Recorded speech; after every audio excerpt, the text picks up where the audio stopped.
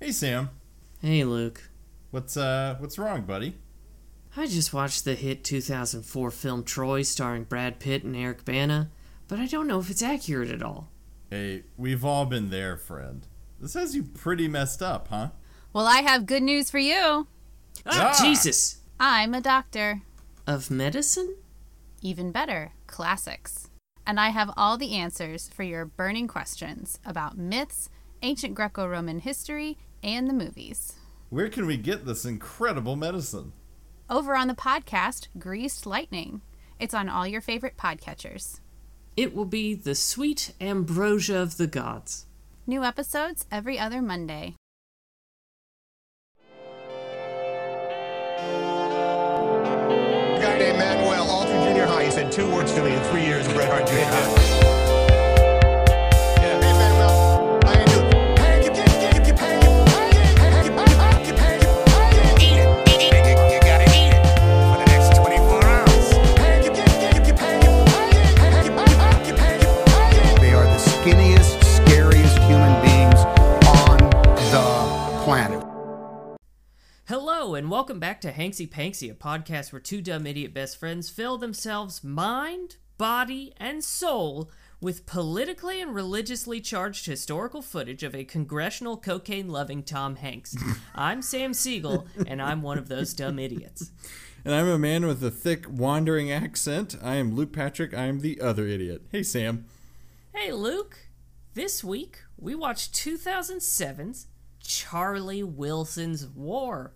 How was your watch? Man, pretty damn good. So to paint a picture, I kind of slumped out of a long work week and was feeling pretty drained. So I just sort of slapped together some dinner, plopped down on the couch like a slug, and then consumed what I can only describe as a witty repartee of a movie. This thing delivers on all cylinders for the full hour and 40 minutes, and I kind of loved it. I kind of loved the experience. It completely washed away all of the fatigue that I was feeling and just left me feeling sort of refreshed and whiskey soaked, just like everybody in this movie. Yeah. So I'm glad that was kind of your experience because it very much mirrors my own. Well, tell me about that a little bit. So I had a long work week to the point where I decided, fuck it, I'll take today off, and so I did. So I puttered around the house today, just kind of doing nothing, and that was nice. And then my wife got home from work. She had a pretty crummy day. And then right around the time we were working on dinner, I hit a wall. A very thick, firm wall, and I got very sleepy, and I decided I don't want to watch this movie anymore. I just don't want to. Oh, man. I never got to that point. I didn't hit fuck it. You apparently hit fuck it. I'm so sorry, dude. I think fuck it is too strong a word. It was just like, ugh, I really could just go to sleep. But I gotcha. I had a nice dinner, and then I did have my first purely solitary watch because Kenna absolutely refused to watch it. Not because she doesn't like the movie, but she was not in the mood for it. Yeah. And so I had my lonely watch, but I gotta tell you, it turned around in seconds. Yeah. Just the minute the movie started coming up and it says Charlie Wilson's War in an American flag cut out, your life changed is what you're telling me. Yeah, that silhouette fired a Stinger rocket into my face, and boy, oh boy, was I ready. So yeah, I had a great time. Nice. Well, fuck yeah, dude. That's what you want to hear. So glad to hear that it turned around on you. I will admit that I was hesitant during other times this week, but today was so ready just to fire this thing up, and as you said, I needed that anti-aircraft gun just firing several rounds of pleasant viewing experience straight into my heart, and it did happen. 20 solid millimeters of excellent movie. Excellent footage. Just real primo shit. Well, fuck yeah, dude. So, I think this is about the time that we should tweet at Tom. We should defo tweet at Tom this week. I feel like we've got quite quite a good one in the magazine. Do you want to sort of unload that one on us, Sam? We do. Let me just... Hey, Tom Hanks. You don't have to allocate hundreds of millions of dollars and start a covert war to be on our podcast. You can do it for free. Hashtag mission accomplished. Yes. See, I keep thinking that every time we do this, this is the one that he'll engage with. But Sam, I kind of think this is the one he'll engage with. I think it is, and let's find out. It's fired off. At no cost to us or the taxpayers. Bless you, Internet. Precisely. So, Luke, can you get us a plot? Ooh, I can, but it's going to cost you $35 million, and we're going to have to ferry it through some mountains on some mules. But I'm pretty sure I can. So, essentially, if you haven't seen this movie, which, you know, for those of you who haven't, I guess that's why I do plots. Just sort of having a bit of ennui there for a second. Sorry, let me snap out of it. Okay. Charlie Willie's War is about Congressman Charlie Wilson. Wilson? Willie. Wilson. Wilson. Yeah, Charlie okay. Wilson from Texas's 2nd Congressional District. Yes. Charlie Wilson. So in the beginning of the movie, Sam, I'm going to have a hard time figuring out where this thing began, but it did begin with a congressman who's on a subcommittee that has to do with appropriating funds, and he catches wind of this, of the Afghani war against the Soviets, and that's kind of all of Act 1 is him becoming acquainted with the situation and visiting, and then discovering that he actually does in fact care about this conflict. Act 2 is him garnering support for it, figuring out exactly what they need, figuring out what kind of armaments they need. He goes all over the goddamn place. We're talking Israel. We're talking Pakistan. We're talking Afghanistan. We're talking Houston, Texas, baby. Yeah. And throughout all of these trips, he's essentially garnering support for creating more appropriations for this effort to arm the local Afghans and get them fighting them Soviets. And then in the third act, they are successful. They do procure the funds. It goes from a $5 million appropriation to a $1 billion appropriation. If I may correct you, it's actually a $500 million appropriation. It's just that the Saudi government was also matching every amount of every dollar that we were committing to it, and so it became a total $1 billion commitment, but it was only $500 million from us, the U.S. taxpayers. Yeah. So folks, don't get mad about a $1 billion appropriation here. Just $500 million. Just $500 going to a covert war. Yeah. Yep. It's so important to know where your taxpayer dollars are going. And, you know, that was a good call out, Sam. Just $500 million, folks. That's all.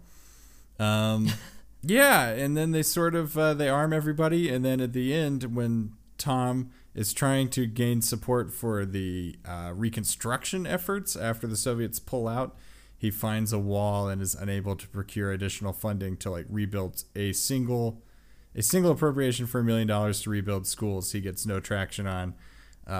Which is sort of the lingering story of that region and of the effort. But Sam, the most important detail about this movie is that it begins with a naked Tom Hanks in Las Vegas at a party with some people trying to pitch a flick to him, which I kind of feel like is us. in the right scenario. Yeah. We might very well be naked in a hot tub with Tom Hanks trying to pitch a movie idea to him. Luke, we should be so lucky to find ourselves just stark naked in some human soup with Tom Hanks pitching him Sleepless in Seattle 2. Yeah. So I did leave that out, but it is an extremely crucial part of the plot. And then the rest, I mean, I don't know, because all throughout this movie, I mean, we're going places, people are talking, there's some really nice repartee between the characters. There's some other minor characters I didn't mention, but that's kind of the gist. So, Sam, sorry for the, sort of skinny plot there, but this movie really does beat ass. It really does. And again, at a cool 103 minutes, what the fuck are you doing if you haven't seen it? Like, pause the podcast now and go watch Charlie Willie's War. It's on Amazon Prime, and it's so fucking good, and it really breezes by because it's just captivating. Yeah, it's a real Aaron Sorkin, classic. If you dug The West Wing, you're going to love this. Same kind of vibe. We're talking politics. We're talking drinking by the glass. We're talking war efforts. We're traveling. There's people doing stuff, people smoking. I mean, it's just the whole thing from our pal Aaron Sorkin. And I think, Luke, most importantly, we're talking Tom's ass. Or a body double's ass. Somebody's Nope, ass. Nope. That's Tom's. Luke, I need to believe that that's Tom's actual ass. Yeah. And I gotta tell you, not bad. Not bad. It was not a bad ass. Whether or not it was Tom's, which for the purposes of science in this podcast, we'll just decide that it was in fact Tom's real ass. This is why it's crucial to the plot, because in that initial scene, they're naked in a hot tub. Tom does get out of said hot tub and is in fact naked. And we do get a full window view of that delicious moon. And Oh, yeah. I'm with you, Sam. It's definitely not disappointing. No, it isn't. I mean, I'll say the disappointment that I did have was that we didn't get to see his big old pecker. I was really hoping, even though I've seen this movie like 3 or 4 times, I really did think maybe this time I would get to see him hang dong, but no. He abjectly refuses every time I watch the movie. Man, I completely forgot that you've seen this movie several times, and you didn't warn me that there was going to be an ass watch of one. Actually, there's several other asses on display in this film. There's some ass in this movie. Yeah, but you didn't once tell me that there was going to be Tom ass in this flick. I actually didn't remember that the movie starts out in a naked hot tub party complete with blow. Yeah. I mean, it doesn't fit the rest of the film. It doesn't. Per se. So that seems fair. It sets a tone that the movie never returns to. It is gripping. It does pull you straight into whatever's happening. Oh, it is. I mean, we've teased. We've sort of brushed up. We've given some of those butterfly kisses at this point. Luke, what's your review of the movie? Sam, this movie is, drumroll, pretty damn good. Fucking A! Pretty damn good. For once, I have basically no quibbles, other than there's some lingering misogyny that's sort of in this film. Sure. You know, it wasn't that long ago. It was 2007. I'd like to say it was a different era. It wasn't really. No. It was not that long ago. We were both functioning semi-adults at the time. Yeah. But you know what? I laughed a lot at this movie. There were several instances where it got a good deep belly laugh from me. The dialogue is witty. The casting is spectacular, with one exception that I do want to talk about here in a second. Ooh, okay. Yeah, overall, this movie is pretty good. But what do you think of it, Sam? Luke, I'm going to take it a step further, and I'm going to say this movie is fucking phenomenal. God, yes. You love that passion. You're in the ring with some serious passion, throwing left hooks all over the place. I love it. I would even say, if this is not my favorite Tom Hanks movie, it is easily in the top 3. Well, we've got the time today.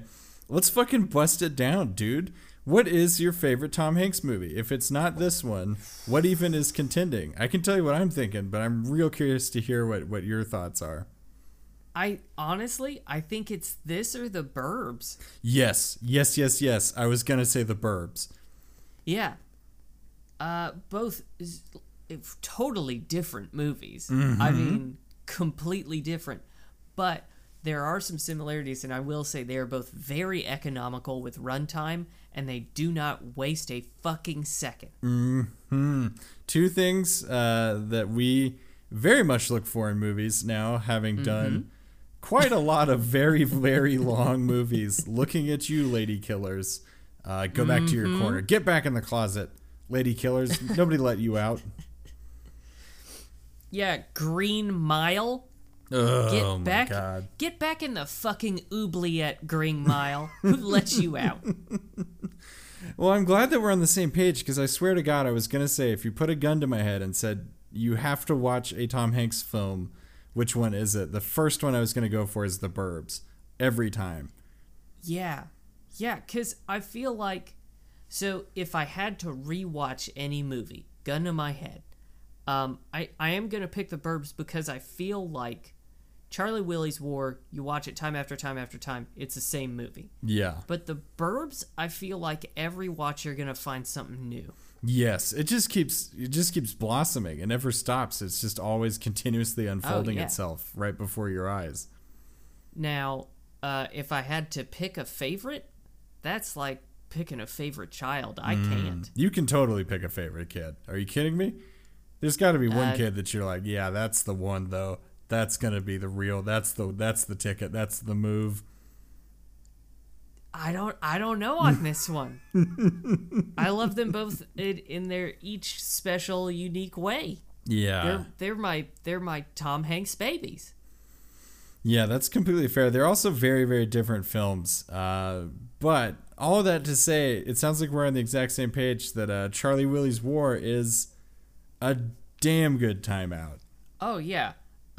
Strongly recommend. I'm with you. If you haven't seen it, it's on Amazon Prime. We didn't have to pay nothing for this baby. No. And that may have made it even better. I would have paid money for this, I will say. But, saving $3, spending a cool hour and 40 minutes on this puppy. Yeah. Yep. In fact, actually, if memory serves, isn't The Burbs on, like, Stars? Yes. That may... It being on Stars may edge it out of first. Yeah, that's a fair point. You have to go to a lot of effort to locate The Burbs. So fucking age of streaming, man, knocking The Burbs, a cult classic and one of our favorite flicks, out of the running completely. Oh man, that's fair. If it was on any other surface, I don't know. But Luke, I do want to touch on one thing you mentioned, which is that the movie is like genuinely funny.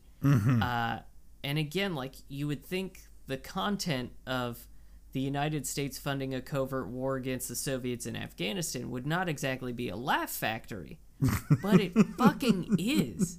There are so many moments in this movie that are just fucking funny. Yes, every time Philip Seymour Hoffman opens his mouth, I'm prepared to laugh. Yes. Everything he says is comedy gold. Oh, it's so fucking good. Shit, the person he plays, the real person he plays, Gust Avracatos, which is the greatest name ever in human history, is fucking spectacular. There's the scene where he tells his boss to go fuck himself and then breaks a window a second time.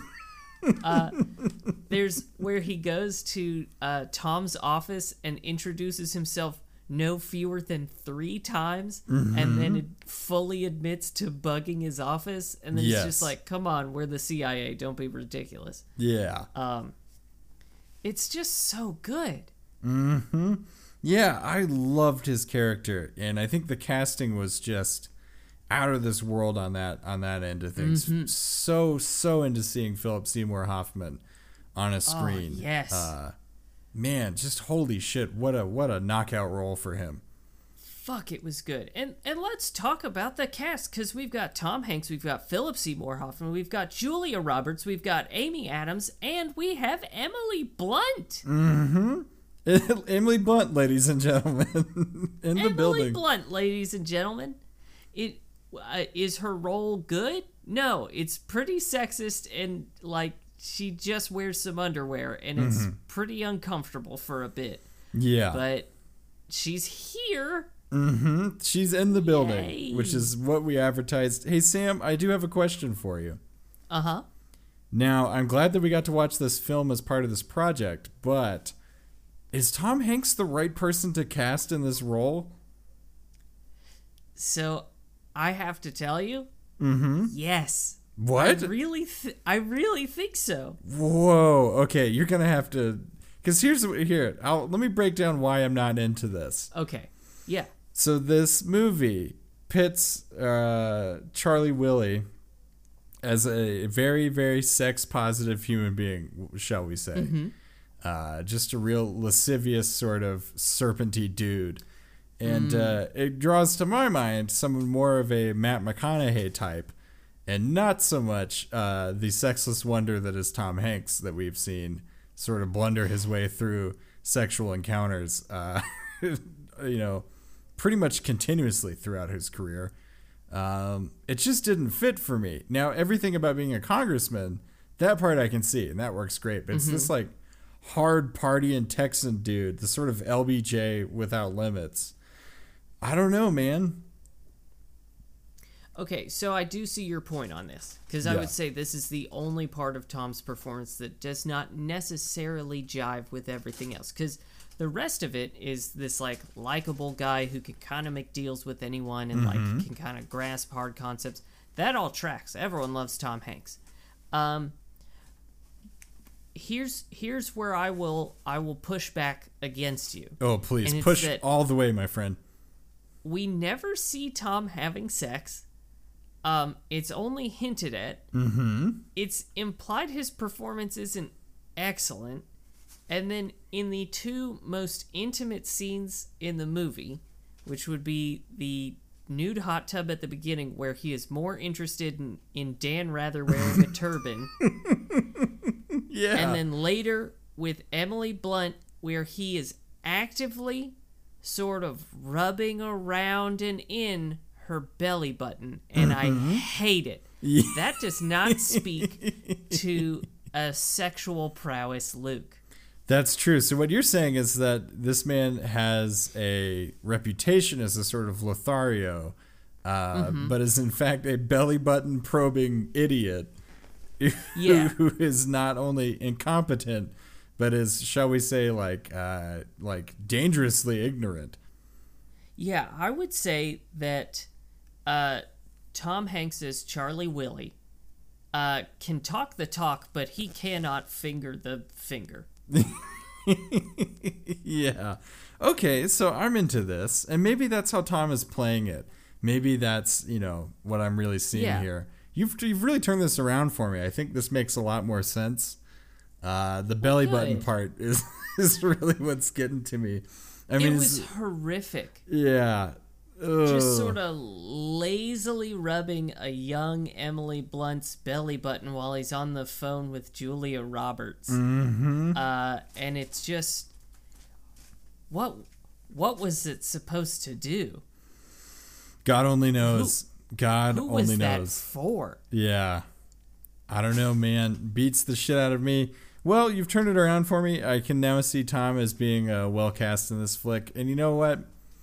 I did have a wonderful time. So I guess to the casting director, job well done. And as you said, everybody loves Tom Hanks. So that's a pretty easy role for the rest of it. It is. And here's the other thing. I think this is maybe the best Tom has looked. Yeah. Hey, we're at a really good spot on the Tom Hanks gradient right now. Oh, yeah. Yeah. Yeah, it's kind of peak Tom Hanks. He looks fucking phenomenal. Yeah. But, Luke, I would really like to talk about, I think, the most important thing in this movie. As my cats fight on brown paper in the recording studio, which I'm sure is getting picked up as just excellent audio. Oh, yeah. Well, this is audio poison, so let's move on to this most important part of the film. Yes. A lot of people would think, it's the sort of covert, the most expensive and largest covert war in human history. Yeah. That we put $500 million into. No, that's incorrect. Luke, the most important part of this movie is the Nacogdoches Township firehouse nativity scene. Yes. A brilliant little diversion from Act 1 when somebody, who the fuck even is it? Is it a person from his district? Some guy who I think owns a Dairy Queen in Nacogdoches Township. Oh, yeah. Comes in complaining about the location of a creche and how the ACLU has fucking sued the pants off of him for putting a creche on public lands. Yeah, dude, this is the real meat and potatoes of this movie. Yeah. Uncomfortably, it's Emily Blunt's dad, character-wise, in the movie. So, that's kind of horrible to think about. But really, we're focused on the nativity scene, which you and Tom and multiple people referred to as a creche? As a creche, yeah. What in the absolute fuck is that? It's a nativity scene, my friend. I don't know what else to tell you on that one. It sounds like a soft drink, something you would get at Taco Bell and that you would probably mix Everclear with, but it is in fact a nativity scene. Because I've never heard this term before outside of this movie, which again I've seen multiple times. Mm-hmm. And the first time I heard it, I heard Koresh. And I was like, David Koresh? He won't leave. He's just hanging out here. David Koresh is just here. He's here in Nacogdoches Township, hanging out in front of the firehouse. But is that a common term? I've heard it before. I wouldn't say that it's terribly common. In fact, I may be pulling it out just to have a bit of airs, if I may say so. Hey, your cats are going fucking ham over there. Yeah, they are. I hate you can't see it because it's kind of genuinely entertaining. Though it is making me regret ever putting this brown paper in the recording studio, Yeah. which is certainly a mistake. Speaking about mistakes wrought by the U.S. government and American citizens, this one's up there. I would say. So here's the thing. Why do they have to have the creche on the Nacogdoches Township firehouse grounds? Because that's fucking tradition, man. That's where it's always been. Oh, fuck off. Come on, look, it's Nacogdoches Township. We all know they've got plenty of churches, plenty of other places they could put it, but no, it doesn't even make sense at a firehouse, Luke. Yeah, I mean, other than I guess it's a birth and it's in a barn, I want to say. So having maybe some first responders on hand is advantageous. Yeah, sure. I will grant you that, Luke, that if the baby Jesus was born in a barn today, sure, there would be some firefighters present to kind of help that along, but there were no firefighters back then. Yeah. So, I don't know, man, but I love this idea that you've posited that regardless of what's happening in Afghanistan, fuck all of that. That is completely unimportant. It's a side plot. Yeah, it's a total smokescreen for the real meat and potatoes of this movie, which is what's going to happen with this dude that owns a Dairy Queen in Nacogdoches Township down in Texas. In Texas's 2nd Congressional District, the Fightin' 2nd. The Fightin' 2nd, man, I tell you, we've raised it from the Legal Defense Fund against the dirty ACLU. We've raised it from $5 million to $500 million, and the Saudis are matching every single dollar that we put into this bucket. Oh, this guy from Dairy Queen has just every resource at his disposal now. Yep, he's gonna beat the ACLU on this one because he just wants Tom Hanks to just tell the judge how to handle it because he appointed him. Yeah, 'cause that's how it works. Mm-hmm. Yeah. It was a nice little scene. I will say that was one of my gut laughs because they're sitting in his office and Tom slaps his boots, like slaps them onto the table in front of him. And then there's like a nice comedic beat, and then the other guy does the exact same thing with his cowboy boots. And it was just, chef's kiss. Just such a small little hilarious detail. The meeting of the boots. Mm-hmm. Let's see. Do you have any quick thoughts? I actually don't have a ton other than, Sam, I don't even want to do it, but we're going to do it. Let's talk about Tom's accent again. Yeah. It's not great. It's not great. Like, I would say 68% of the time, you're just getting Tom Hanks. See, that's my thing. You've pointed it out, and now I hear it. Sometimes it's just Tom, and then it's almost like he catches himself mid-line, and he reverts course, like the boat just takes a hard right. So it'll just be like, look, we need to have $500 million to fund the Mujahideen. What? Yeah. It's just the same thing over and over. I don't get why people keep making this man do accents. So here's what I think. At this point, this is my actual belief. Mm-hmm. I think Tom never figured out how to consistently do an accent. Mm-hmm. But yeah. by the time that he was doing movies where he really had to do an accent, he was so big, not that he was an asshole about it, but that everyone was too scared to tell him that his accents are terrible. And so everyone's like, well, I mean, it's Tom fucking Hanks. Do you want to tell Tom Hanks he can't do an accent to save his life? Yeah. And everyone goes, no, I really don't. And so you're in a situation where the guy can't do it. And no one will teach him to do it because no one will tell him that it's wrong. And I kind of like to think that he knows it's wrong and he kind of keeps doing it worse because it's a cry for help.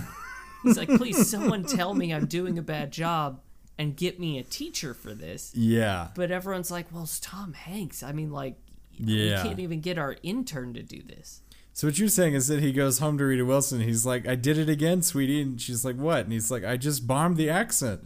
All day I'm up there bombing the accent and nobody said anything. What do I have to do? Do I have to hang a sign? What do I have to do for these people? Exactly.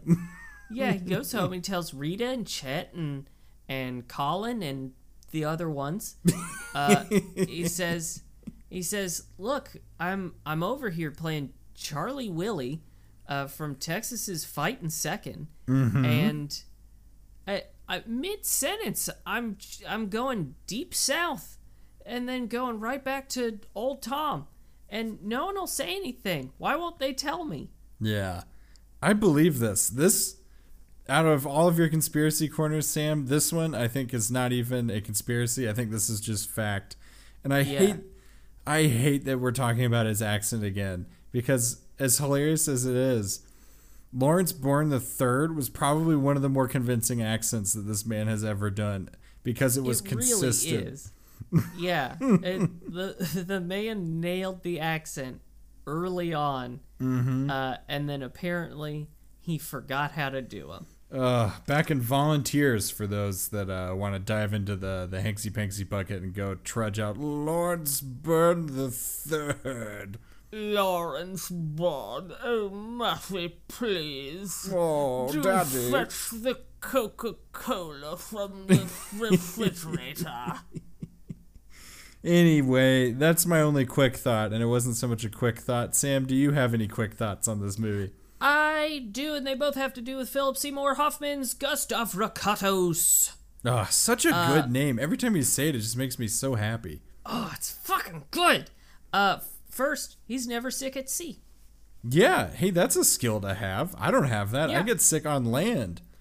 Yeah, you get sick digitally. Yeah, with very little provocation. I could spin around in my chair right now just once, and I'd be a little woozy. Oh, I don't even think you could make it 360 degrees. No, definitely not.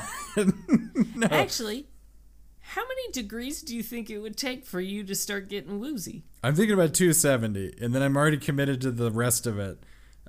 So we're just adding additional nausea onto the 270 degrees of nausea that I've already built up. I'll be honest, I was actually going to think maybe around 180. Like I think if you do a fast 180, that you're in Sick City. Yeah, pretty solidly. So that is the thing that Gust has on me. Yeah, well spotted. He did list that basically on his CV. It's one of the things that's great about him. Yeah, he knows Finnish, and he doesn't get sick at sea. He should go to Helsinki. But no, the job was taken from him. A true fact, and as is that he told his boss to go fuck himself twice. And broke a window, which is just... Man, the that is broken peak. window. The broken window I did not see corroborated, but Okay. I would believe, given the accuracy of the two fuck offs, that he probably did break that window. Yeah. We'd like to believe. Oh yeah, it was so good. The other sort of quick thought I had was that he does mention a witch in Pennsylvania. Mm-hmm.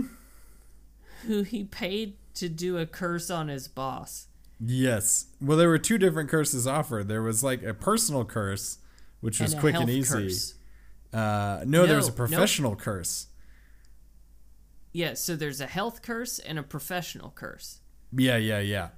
And one The is health quick. Health curse is quick. Professional curse, that takes some time. Which is just such a... I mean, I don't know how these things work, but I loved the detail on the services list there. Yeah, and why Pennsylvania? I mean, that's where all the best witches are. Don't you know this, Sam? If you gotta curse somebody, you gotta leave Jersey and you gotta go straight into Pennsylvania. See, I gotta tell you, I would figure somewhere a little more rural, you know? Like a West Virginia, or maybe somewhere sort of... Yeah, West Virginia's pretty good. That's approximate to D.C. Yeah. Or like a swamp witch? Yeah, one of the Maryland swamp witches.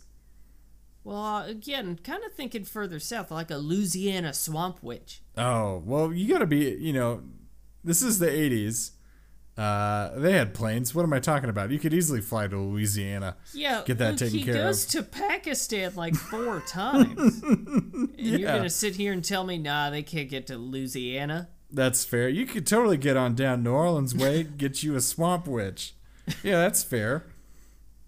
Or like, as I recently learned, apparently vast swaths of Wisconsin are uninhabited. I bet there's some witches there. Yeah, I bet there's witches all over the place. That's what I'm really thinking here, Sam. Now, whether or not they're going to charge you $80 for their services, I think now that's probably going to vary from witch to witch. Do you think do you think the price does sort of differ by services rendered, like based on the complexity of the curse? Oh yeah, and then I think after a tip too, you're really looking more at like 120, because I think you got to tip probably 50% on this bad boy. You think you tip witches 50%? Yeah, I think you gotta. I mean, they're out here like sacrificing chickens and auguring chicken entrails. I think for sure 50%. It's like moving, right? Like you gotta pay them for the dirty work of hauling all your shit everywhere. I think 100% you gotta tip a witch. You know, you make a good point, because the other thing is if you tip like 5%, you're getting a curse coming your way. Yeah, you can't give them a sly dollar and be like, all right, we're chill, right? Well, here's the money you needed to make my boss lose his job, and also here's a Mr. Lincoln for your trouble. Here's a cool TCBY coupon that's expired because they don't exist anymore. And then 3 weeks later, you've got an arm coming out of your asshole. Yeah. Oh, 100%. You gotta. Why didn't I tip the witch more? Yeah, you get what you pay for, and in this case, what you're paying for is lack of arm out of your own asshole. Exactly. Do you think there are other curses that are more complicated than a professional curse, or do you think that's as tough as it gets? I think a professional curse is probably about the peak because, I mean, there's so many different ways to fuck that pig, Sam. I mean, are we talking just like coffee spill in the break room, or are we talking like deleted everything off of a hard drive and or embezzled from the company? You know what I mean? Like, there's so many different angles on this thing. True. And there are only so many ways to ruin a person's health. Yeah, I mean, you get them dead, they're just dead. Yeah. Now, financially scrubbed. Now that's professionally scrubbed or financially, maybe both. Yeah, I mean, you make a good point. Like, did he forget donuts on Friday, or did he rub a magnet on the server? Yeah, or did he masturbate during a Zoom call? You know? I mean, there's different levels of disgrace here, and how badly we want to scorch earth this man. Now, hold on just 1 second. Luke, Are you suggesting that Jeffrey Toobin was the subject of a Pennsylvanian witch's curse? It was a long curse, but eventually it did get there. And boy, howdy, did it really land once it did.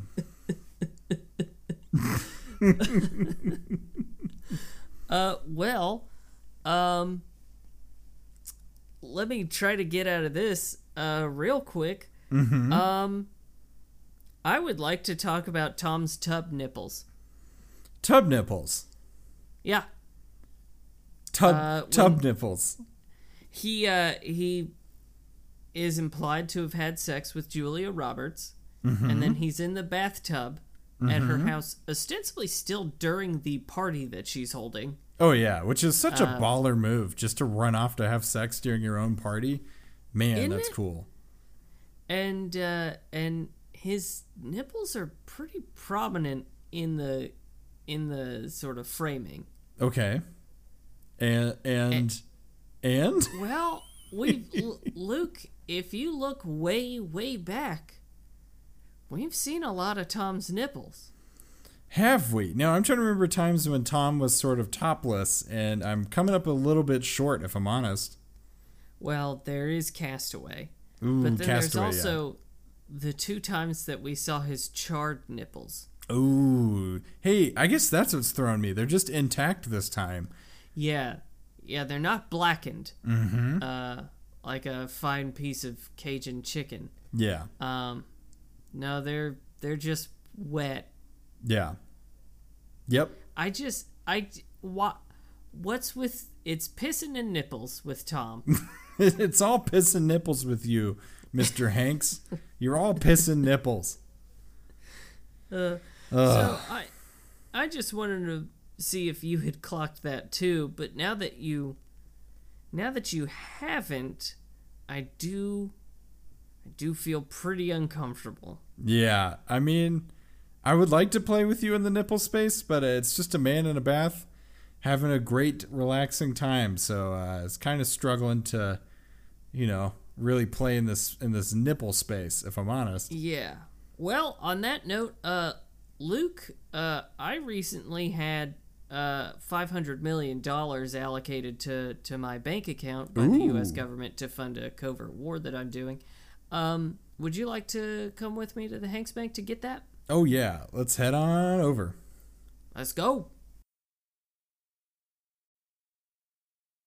Luke, I need you to use a loophole to get Congress to blindly approve hundreds of millions of dollars for a covert war. It's time to come with me to the Conspiracy Corner. So fucking excited for what I think is going to happen in today's Conspiracy Corner, because Sam, it is, if I may say so, it is on the walls with this one. It is all over the place.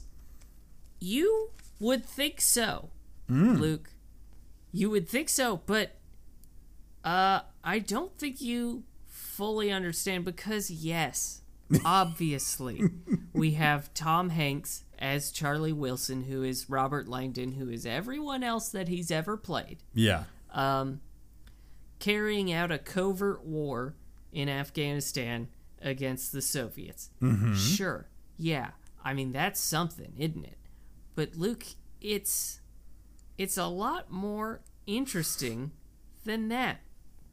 Because part of how they do this is by funneling the weapons from Israel to Pakistan and then to Afghanistan. Yeah, that was quite an ordeal, sort of orchestrating all of that. And Tom, at one point in this movie, says, I know an arms dealer in Israel. At which point, I kind of thought, that seems like Sam's territory. Oh, yes. And it is heavily hinted that this arms dealer is part of Mossad. I do believe that Gustav Rakatos does say at one point that he's Mossad. Yes. This explicitly. arms dealer. Yeah. Yes.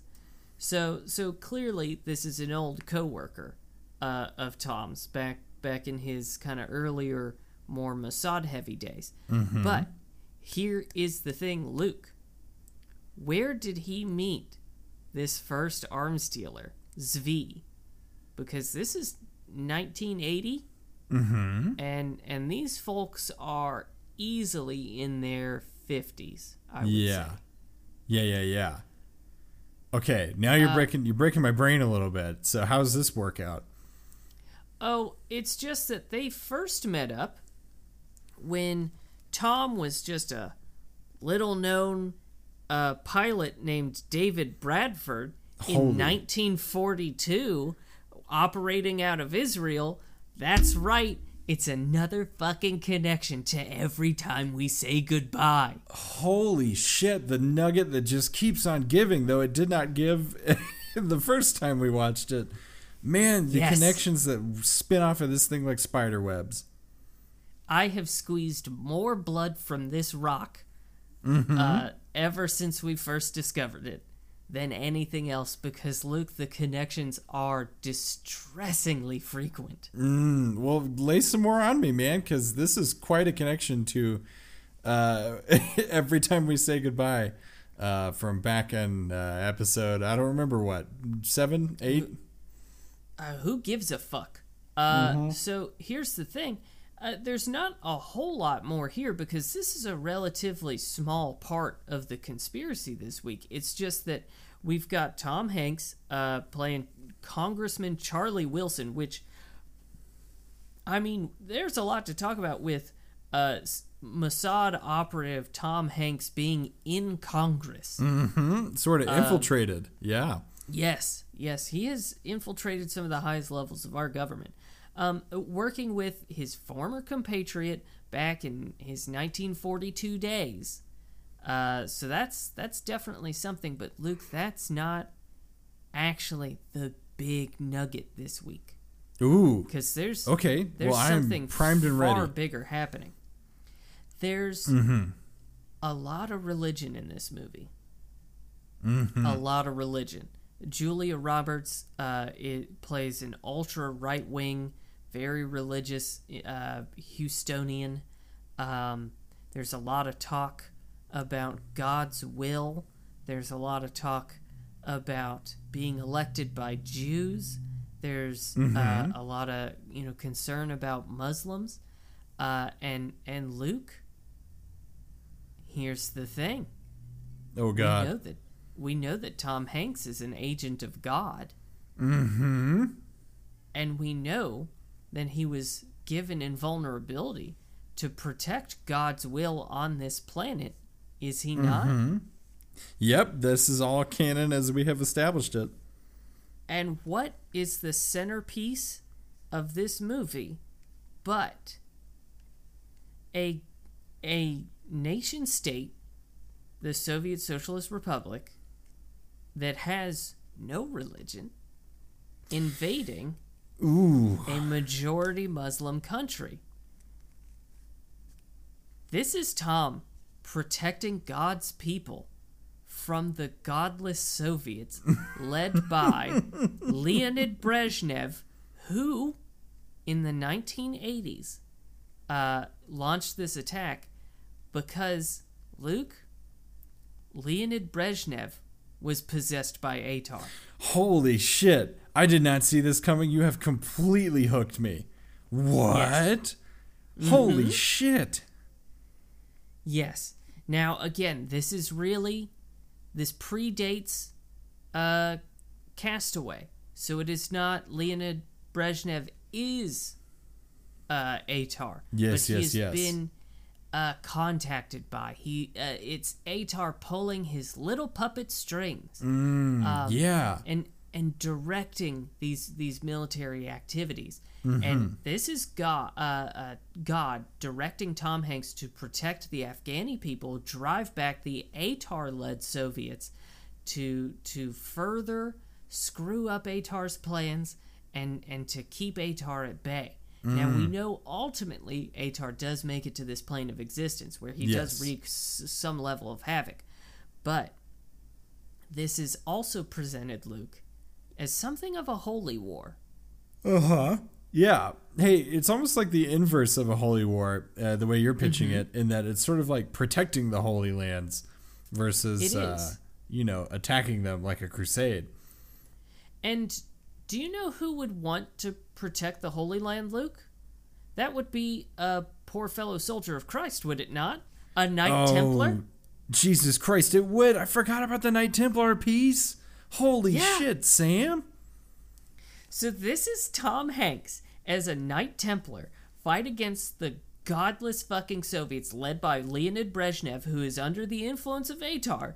And this is God's holy war against Atar happening in 1980s Afghanistan. Through the Cold War, through a standoff between two massive nation states and some intermediary countries. Fucking shit, Sam. Oh, and Luke, it goes deeper. Oh my god, I don't know that I can handle deeper, but I'm so ready for it. So, we do see early on in this movie, just as Tom is sort of starting to dip his toes in these Afghani waters, that he comes under investigation for doing cocaine. And so how could he possibly be coming under attack at home? Well, Luke, it would be none other than young Justice Department attorney Rudolph Giuliani. Oh shit, fucking Rudy Giuliani. I forgot they name drop him explicitly as the guy investigating him. And do you know why Rudy Giuliani is doing this? No, not even a bit, but I have a feeling you're going to tell me and it's going to blow my goddamn gourd. Because starting in 1980, if not before, and continuing through today, Rudy Giuliani is an agent of Atar. Oh my god, this makes so much sense. Like on a lot of levels, this makes so much sense. Like Ricky Butler before him, Rudy Giuliani is a servant of Atar. Just here, just sow chaos and to bring forth Atar into our own plane. Yeah, dude. Yes.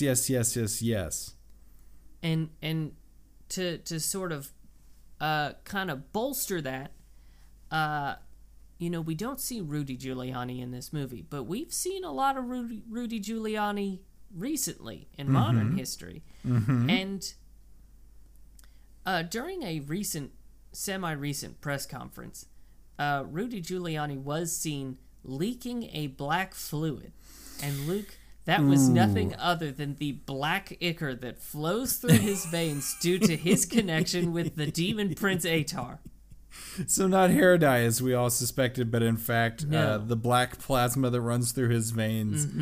And yes. it only became such once Atar was summoned to this plane, strengthening his connection to Atar, making him considerably more evil, if you noticed. Starting around the time that Castaway happened, Rudy Giuliani really went off his fucking rocker. Yeah, 100%. This makes so much sense that once brought closer into contact with his demon lord, things really kind of took a turn for old cousin fucker Rudy Giuliani, huh? Yeah. Yes, exactly. And look, I'm not here to say that Rudy Giuliani fucked and married his cousin because of his connections to Atar, but I'm not saying he didn't. Yeah, I mean, the proof is out there. We'll let the public decide for themselves. But Sam, you have blown this thing wide open with this Holy War angle. And I got to say, I feel like the facts all line up behind you on this one. Yep. And we've got, a modern day servant of Atar trying to destabilize our nation. Because it's the nation that supports Agent of God Tom Hanks. This makes a distressing amount of sense, which is perfectly normal because this is all true and completely accurate. Yep. Well, Luke, let's talk about next week. Yeah. What do we got on the deck for next week, my friend? So next week, we have 2008's The Great Buck Howard. Okay, a movie I have not seen, nor do I know anything about. Now, have you seen this? Nope. I don't know a fucking thing about it, my dude. Yeah. So, as is tradition, I think we should talk about what we think the movie is about. Oh man, yeah, I can start us off. So Yes. I'm thinking that this is going to this is Tom's sexy phase, folks, because we saw him today. Luke, may I briefly interrupt you? Yeah. One bit of the conspiracy corner I forgot. Oh, okay.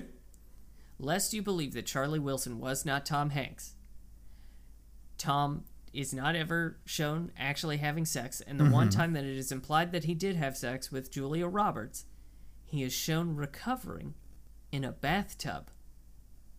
And we don't see it, but Luke, I can guarantee you, there's a fish in that tub. Oh yeah. I mean, I think we all just sort of took that at face value, coming from tub nipples. Oh yeah. Yeah. Old fish fucking Tom Hanks. Yeah. So Charlie Wilson scaly, Tom Hanks scaly. You know the drill, folks. Luke, sorry to interrupt. Back to you. It's okay. It gave me plenty of time to stall for this bit of improv. So I think, you know what? Along those same lines, let's bring the conspiracy corner back into it. I think this is Tom trying to throw us off the scent of the fact that he's a scaly and Mossad agent and possible lizard person.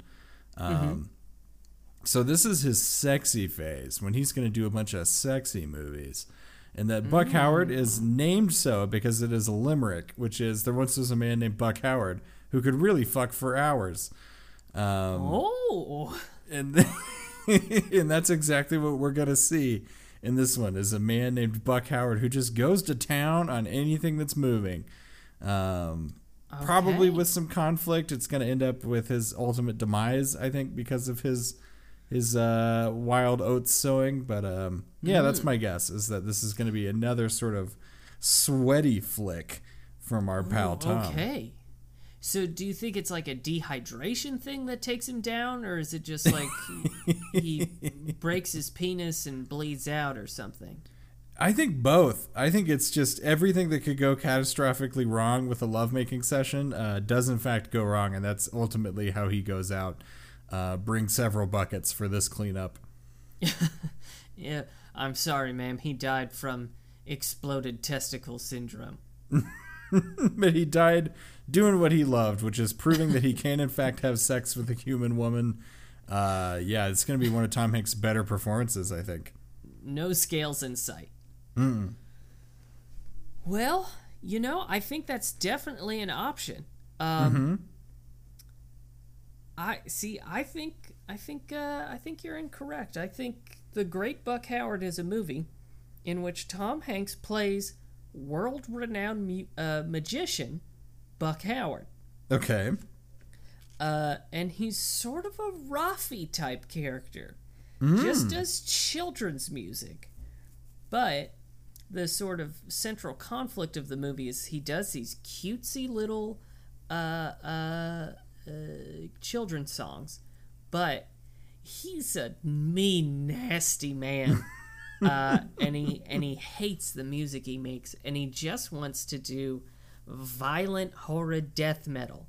And that's all he wants, and that's his dream. But he's known as the Great Buck Howard, and not as he wants to be known, Death Lord. Yeah. So it's him trying to get rid of Buck Howard and embrace Death Lord. Excellent. So it's kind of like if Paw Patrol really wanted to be like a grunge band. Yes. Yeah. Well, excellent. I think that, you know what? One of us is going to be correct. I'm convinced of it. I kind of hope it's you. I would love to see that movie, especially with Tom Hanks at the helm.